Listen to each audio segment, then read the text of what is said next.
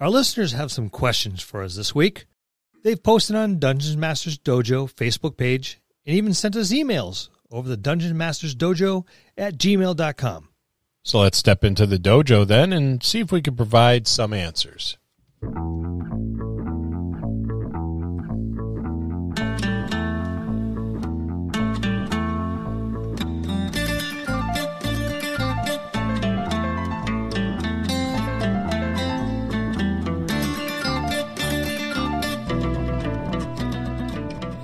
Hello, and welcome to another episode of the Dungeon Masters Dojo podcast.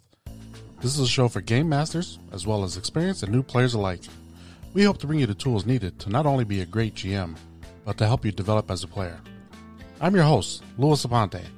Our stars of the show are Scott Labby and Bill Robotile. Let's enter the dojo and see what both Bill and Scott have in store for us today. Bill, Scott, what do you have in store for us today? We're answering questions, right? Answering questions. It's a good thing we need those questions answered. We sure do. People have asked, you must deliver. Yeah. So let's get right into it. Let's go to it. So Thomas Regan has a question for us. He says he thinks an episode about giving out experience or other types of leveling and advancement would be good. Should it be fast or slow? How do you gauge progression? How do you deal with the difficulties in giving more or less to certain players, or should you give out an equal amount? Any thoughts on these or other concerns around this topic would be very helpful. I've always gone with a formula. I've been using this forever, 40 plus years. You start with your base, usually about 75% of what you're going to give out. Everyone gets that. So everyone gets the majority. Then I look at role playing. How well have you maintained your character? And is it consistent? Then the effectiveness of your character. And this is kind of like where the wow moments come in, where things have done, helped and or forwarded the story. And then continuity. How well do you play it from week to week to week? And each one of these gets a certain percentage. And that's how I've done it. And I've done this formula for forever. And this is the formula that we set the base for what we do for our week long as well.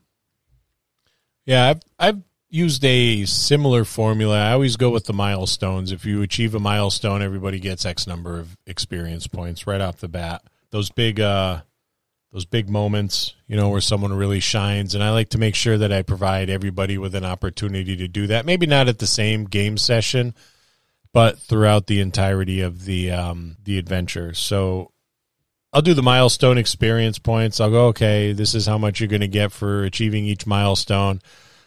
When you shine, when that moment is presented, then I'll throw a little extra your way. And, continuity and consistency is really good, and that should be rewarded as well. I agree, because otherwise I find that sometimes you'll get a player that's lawful good 1 week, and then the next week he's like chaotic good. Yeah. He goes from like Captain America to Clint Eastwood spaghetti western, in 7 days, and you're really not too sure where he's at. So that consistency and the continuity with the character, I think, really, really should be rewarded as well. Continuity for me has always been big. One of the reasons I'm referred to as the continuity master. If you're straying off the path of what you've consistently done, you will be called out on it by me. Some people are not going to be happy with getting a different number than somebody else. Right. It's going to happen. But that's when you pull them aside and say, this is how it's structured. Now, this should be done and announced at the start of the scenario, like at the very beginning. And you need to ask your players, right, how fast do you want to move? Now, our group has been always attracted to the mortality of low level. So we start off with, and we don't give a whole lot of experience points in the beginning, because you don't want to be first level for one session and the next session you're third and the next session you're fifth. It kind of takes a lot of gameplay and opportunities to develop your character out of it. And that's how we've played it. But I mean, you might want to do it different. You might want a high level, campaign. You started low and you progress quickly. But we don't do that. Your players first, how fast do you want to move, and then stick to it. Yeah, and on the topic of, the difficulty of different XP awards, yeah, you're right. Do that right at the beginning. Session 0 is a good opportunity to put all of that stuff out on the table and say, this is how I award experience points. Some game sessions, some people may get some bonus experience points that others won't. But it's important for you as the GM to provide those opportunities for characters to shine. You don't expect a bard necessarily to shine in combat when it's a heavy kind of combat day, but they could be providing all of that backup that is necessary, the bardic inspiration that allows the fighters to shine. Or healing word. There's a lot of stuff in the background that they're doing to support everyone else, and a support character is going to be just as important as your tank. That's right, and recognize that. Absolutely. If your tank goes down, then everyone else is probably going to go down right after it. So if your support characters are keeping that tank up there, then they deserve just as much experience points for taking that monster down as the guy who's actually swinging the sword. Yeah, and if you're doing your job as a GM, people will get their moments. Oh, yeah. And they'll start leveling pretty much the same. Well, to that point, too, you're going to have some experienced players, and you're going to have some people that are not as experienced. You may need to provide those opportunities to your least experienced players a little more often. Yeah, you don't want to discourage them. No, you're going to have to tee it up for them a couple of times, where your experienced players are just going to take it and roll with it. They're going to know when their moment's there. Your inexperienced players may not know that. And if you have a whole table full of inexperience, well, that kind of levels the playing field. But if you do have a mix, you're going to want to throw an opportunity out there for your new players, your inexperienced players, a little more often than your veteran players. And that was something that was done very artfully. Remember when we were playing the hybrid role-playing game in Gen Con? We always come back to this because it was a really, really good time. But love that game system. Matt Borgeson was our GM, and he's the wizard behind the curtain for that game. But there was a young man who was probably like 13 or 14, maybe a little bit older. Yeah. Who was at the table, clearly an inexperienced player, and Matt was really good about, this is your moment. Yes, he come right out and said, this is right up your alley. Do your thing. Yeah, what do you have? And the kid did very well. The system allowed other players to amplify the effects of your actions. Yep. And we all glommed onto it and made his moment, we it's like, okay, this is your moment, but why don't you make it just a little better? But it's still his moment. We just kind of urged him along a little bit, and he jumped in too. Towards the end, he's like, oh no, and I'm going to throw one in to do this, and he kind of got it pretty quick. The game master did a very, very good job of nurturing him along, saying, hey, you could always do, and this is your moment. What are you going to do? Yeah, I'll give you a moment to think about it, but this is it. This is where your time to shine is. And experienced players, be helpful with those moments, because it's just a decent thing to do, but it's developing new players. And, when you have experience points kind of on the line, that's an important thing to do. Mm-hmm. Absolutely. Let's move on to the next point. Frank Wyden reached out to us and wants to know, come up with variant races. What were your inspirations for the races of Hymerin, which is our world that we built? I think this is more you than it is me. Yeah, I do a lot of thinking in the shower, which may be off-putting. Only to those that get to look at you while you say that. But, spending a lot of time there, well, it's relatively free of interruptions, Usually. Yeah, but my wife does no boundaries. I don't have that problem. I gave a lot of thought to what would happen if I took, some of these conventional D&D races and provided them with some circumstances that were different from a lot of what is going on in D&D lore, or what had gone on with D&D lore. I always thought a race of militant elves would be really cool, but not militant like the Drow. So they're not inherently evil. They're just militant. They're militant, yeah. They like... I was going to say, I thought you were a mad scientist and did a lot of gene splicing, because that's what it seemed like to me. We did a lot of different stuff with coming up with the races that populated our world. We had a lot of evenings of just you on the couch and me sitting on the recliner and just bouncing stuff back and forth and back and forth and back and forth. And then we came up with, I'll give you the credit, it's like, okay, what if we took this and this and this? What would happen?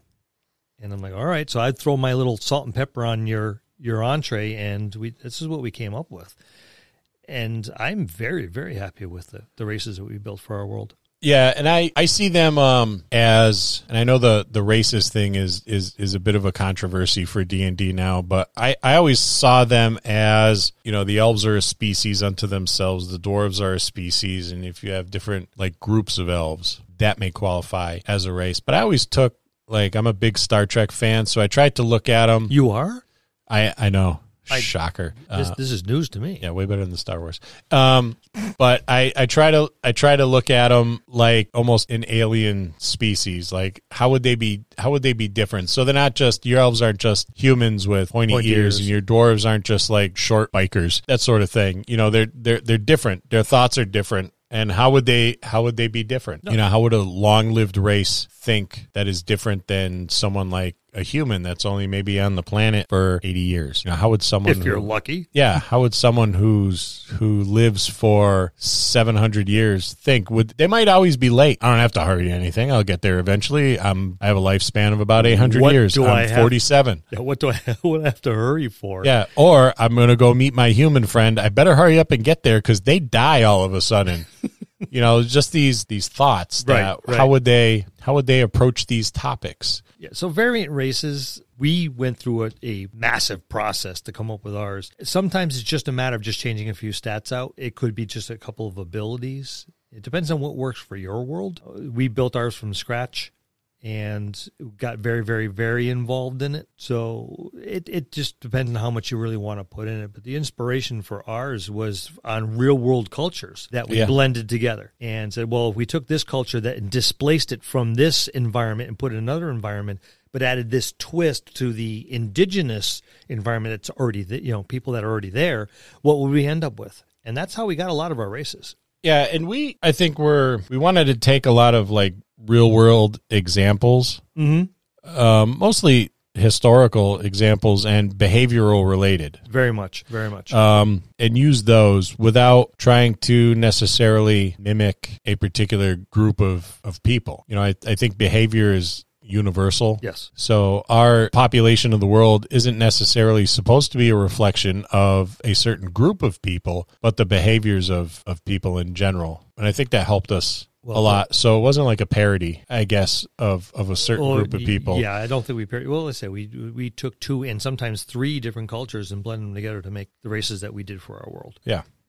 All right, so move on to the next one. All right. Robert Keeler writes, I have a suggestion. As a DM, what do you do if a player scores a crit with, say, a Vorpal sword on your main baddie? How do you recover the encounter and not have it get derailed by a player's good luck? Asking for a friend. Yeah. First off, don't give out Vorpal swords.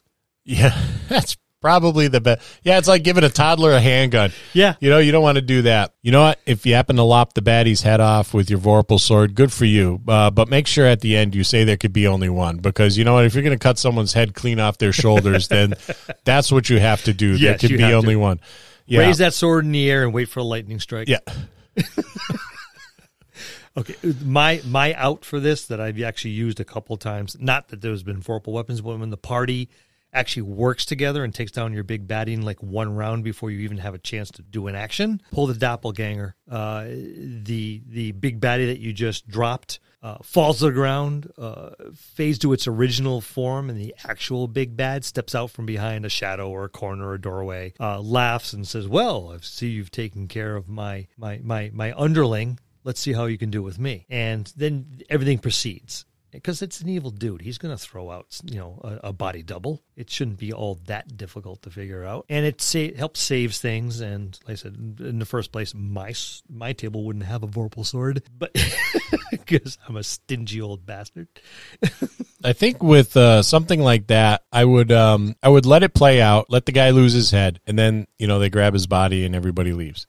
And then keeping in the Highlander vein, one of my favorite villains of all time is the Kurgan. I would just have the bad guy show up again with, I don't know, maybe a very bad stitch job holding his head to his neck, and maybe a little bit more powerful. Yeah, there's that. So before we go on to the next one, I think it's time for a break. I have a cramp in my right leg, and I need to walk it off. I got to go sharpen my Vorpal sword. Someone's losing their head. Hopefully I won't roll a 1, though. All right, we'll be right back. And we're back. Yeah, you can shave with this Vorpal sword now, though I wouldn't get it too close to your neck. Yeah, try your legs.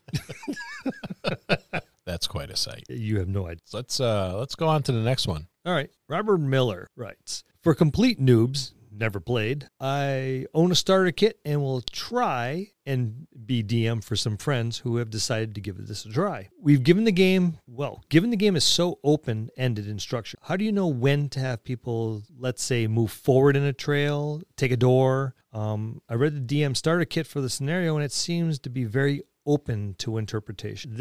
We've mentioned this in some former episodes, how some of the pre-written material sometimes either is very, very restrictive or way too open. Yeah, and that's the nature of the game. Part of learning how to be a DM is just jumping in and doing it. So a lot of the time I will have with me a random encounter chart. Mm-hmm. A lot of inexperienced players will kind of take an approach like it's a video game. We didn't have that back in the day because, we didn't have, with the exception of Pong, we didn't have. I was about to say my video game was Pong. Yeah, and that was not influencing at all on your D&D play. But now with these games they have now, that's the base knowledge that people have to go on when playing D&D. Yep. Just because they probably never experienced something like this. I would suggest going back to that point in time in your life when you were a child and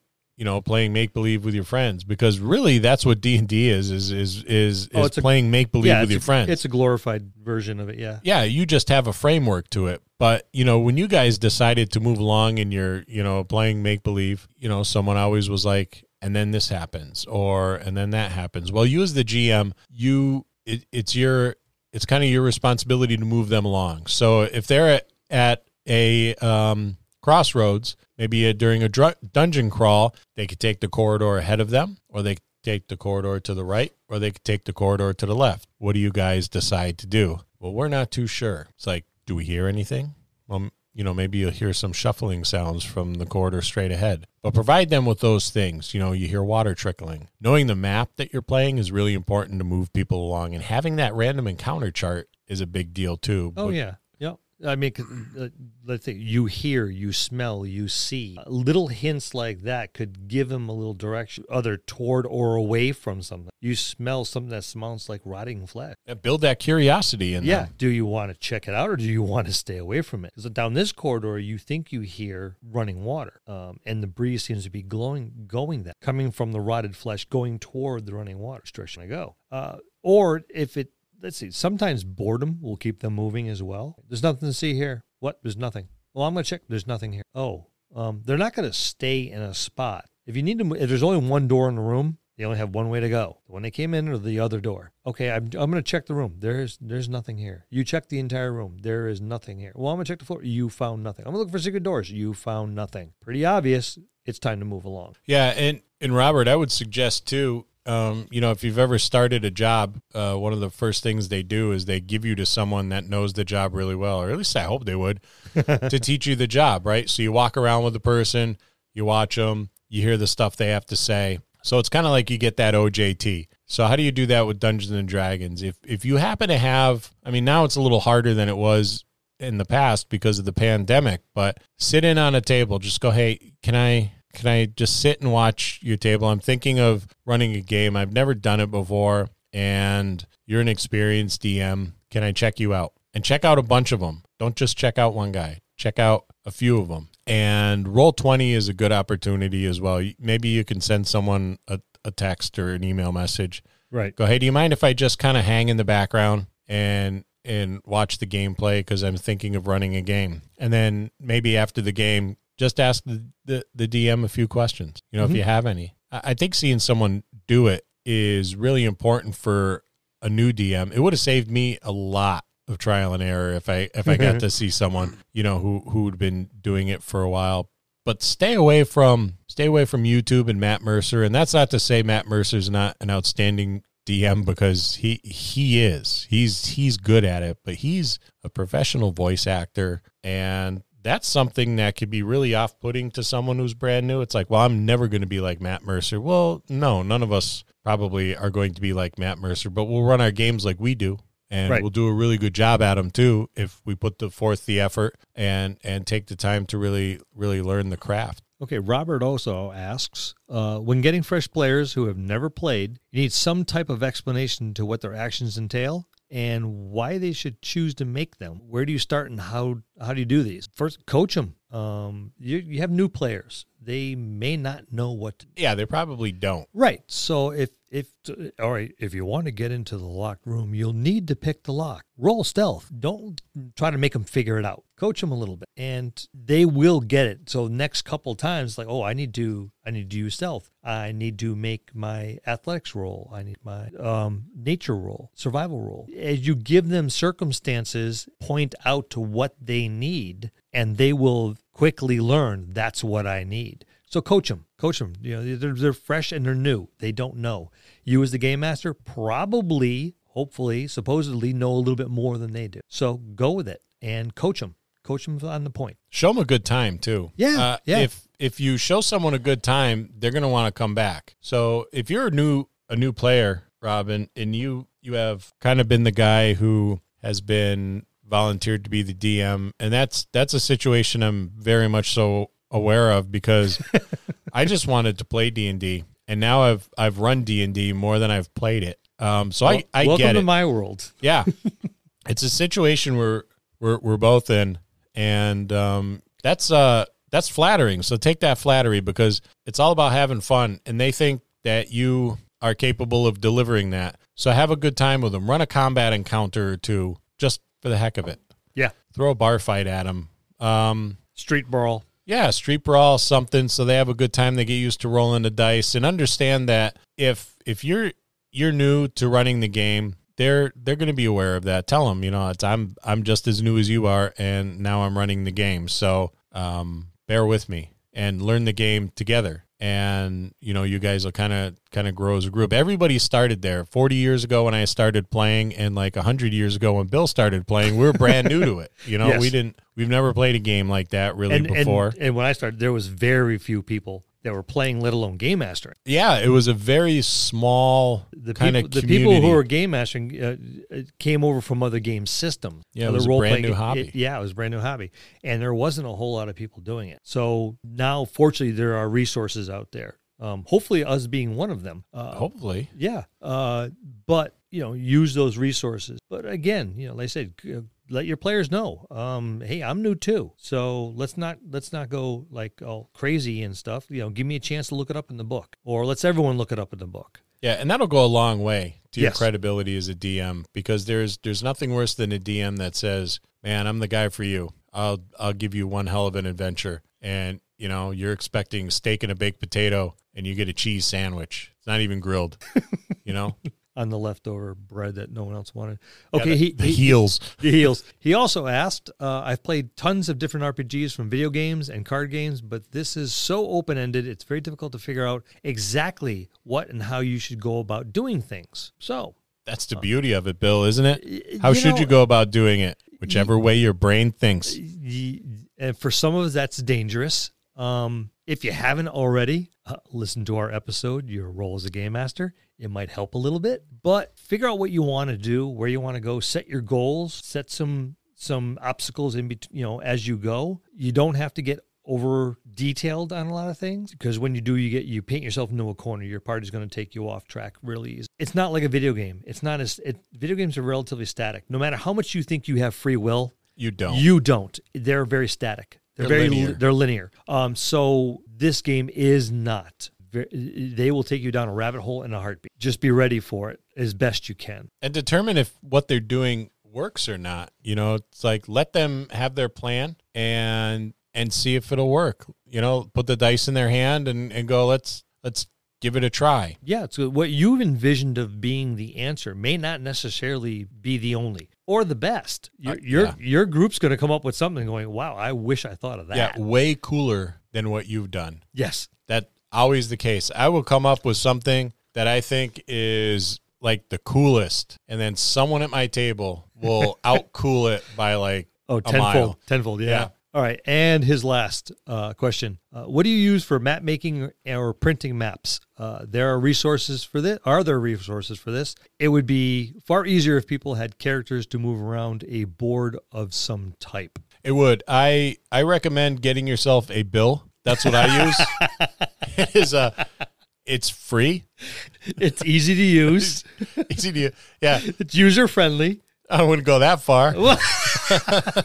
That might be from my perspective. Yeah. What do you use? You use some pretty cool software. All right. So for my broad strokes, for when I'm building continents, large pieces of terrain, I use Wonderdraft. I love this program. It works really, really well. And if you're going to do interior stuff, Dungeon Fog is really good cool for interior, small building or even big buildings, but just buildings, interiors, the immediate grounds. I'm in the middle of building a labyrinth, a hedge maze for something that we're building. So these two programs have been really, really kind to me. And they're professional looking maps, and the programs are free. Yes, and they're web-based? Web-based. Dungeon Fog is web-based. Is Wonderdraft? No, you have to download the Mega Sploot or whatever it is. Yeah, Mega Sploot. Yeah. There's a few updates to go along with it almost off the bat, but they're relatively easy to get into and take care of. But yeah, Wonderdraft for your broad strokes when you're doing continents, cities, towns, stuff like that. It works very, very well. And Dungeon Fog for your interiors, your buildings, your smaller scale stuff. That's what I use. Some of our previous episodes, you found out that I am the map maker, and I love doing this stuff. That's what I use. And one of the other things for like moving characters around on a board of some type, a ChessX mat is what we ChessX, the Mega Mat. Even if you just get a Mega Mat, a Mondo mat, they have a variety of sizes, ranging from about 18 inches to 2 feet, all the way up to 4 feet by 8. Yeah, and while when you look at them, they might seem a little expensive, but these things last forever. So you make an investment once. I have a mat that I bought in the 80s, and it's older than a lot of people I know.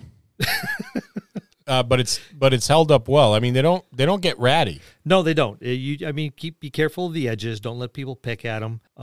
Stay away from the permanent markers. Obviously, Vis-a-Vis makes overhead projector markers in a variety of colors that work amazingly well as wet erase markers. You get them at Staples. You get them, any of your office supply places will have them. If on perchance someone pulls out the wrong marker, dry erase or a permanent marker on your mat, the magic eraser will take off permanent marker and not take off the paint that's on the mat itself. Oh, that's good to know. Little trick that I've stumbled onto. I had a mat that someone recently, accidentally used a permanent marker on because my wife decided to store it in the wrong container along with my Vis-a-Vis. I remember that. It was like taking Dad's Corvette out and then putting a dent in it. He was drawn, and I looked at the end of the marker going, Matt, is that a Vis-a-Vis? And he picked it up, he looked at it and went, and he turned white. Yes, but it's spelt Sharpie. It's spelled Sharpie. The poor boy looked like he wanted to run away. He just set the marker down and looked at me like, please don't hit me. It's like, no problem. I'll take care of it. A week later, he comes back. He thought I bought a brand new mat. He did not believe that I was able to get the permanent marker off. So the magic eraser does a phenomenal job of taking care of those oops. Just so you know. And there's hexes on one side for outdoor stuff, and there's squares on the other side for indoor stuff. And those markers you can draw out like walls and stuff like that, and barrels if you don't use terrain. Yep. I will caution you on using terrain. Once you go down that rabbit hole, it's dangerous. Yeah, it's hard to come out. You probably won't, but it's cool. All right, so do it. Let's move on to our next question. Yeah, this is a big one. Yeah, it is. This writer wishes to remain anonymous, so he says he has a quick question. It's not, we're gonna try to answer this the best we can. He joined a group online mid-COVID, so there's 3 newbies to the group and 2 who've played in the campaign with the DM before these guys joined. So the last few sessions, he's begun to notice some favoritism towards the other players. The other players being those 2 that were with the DM prior.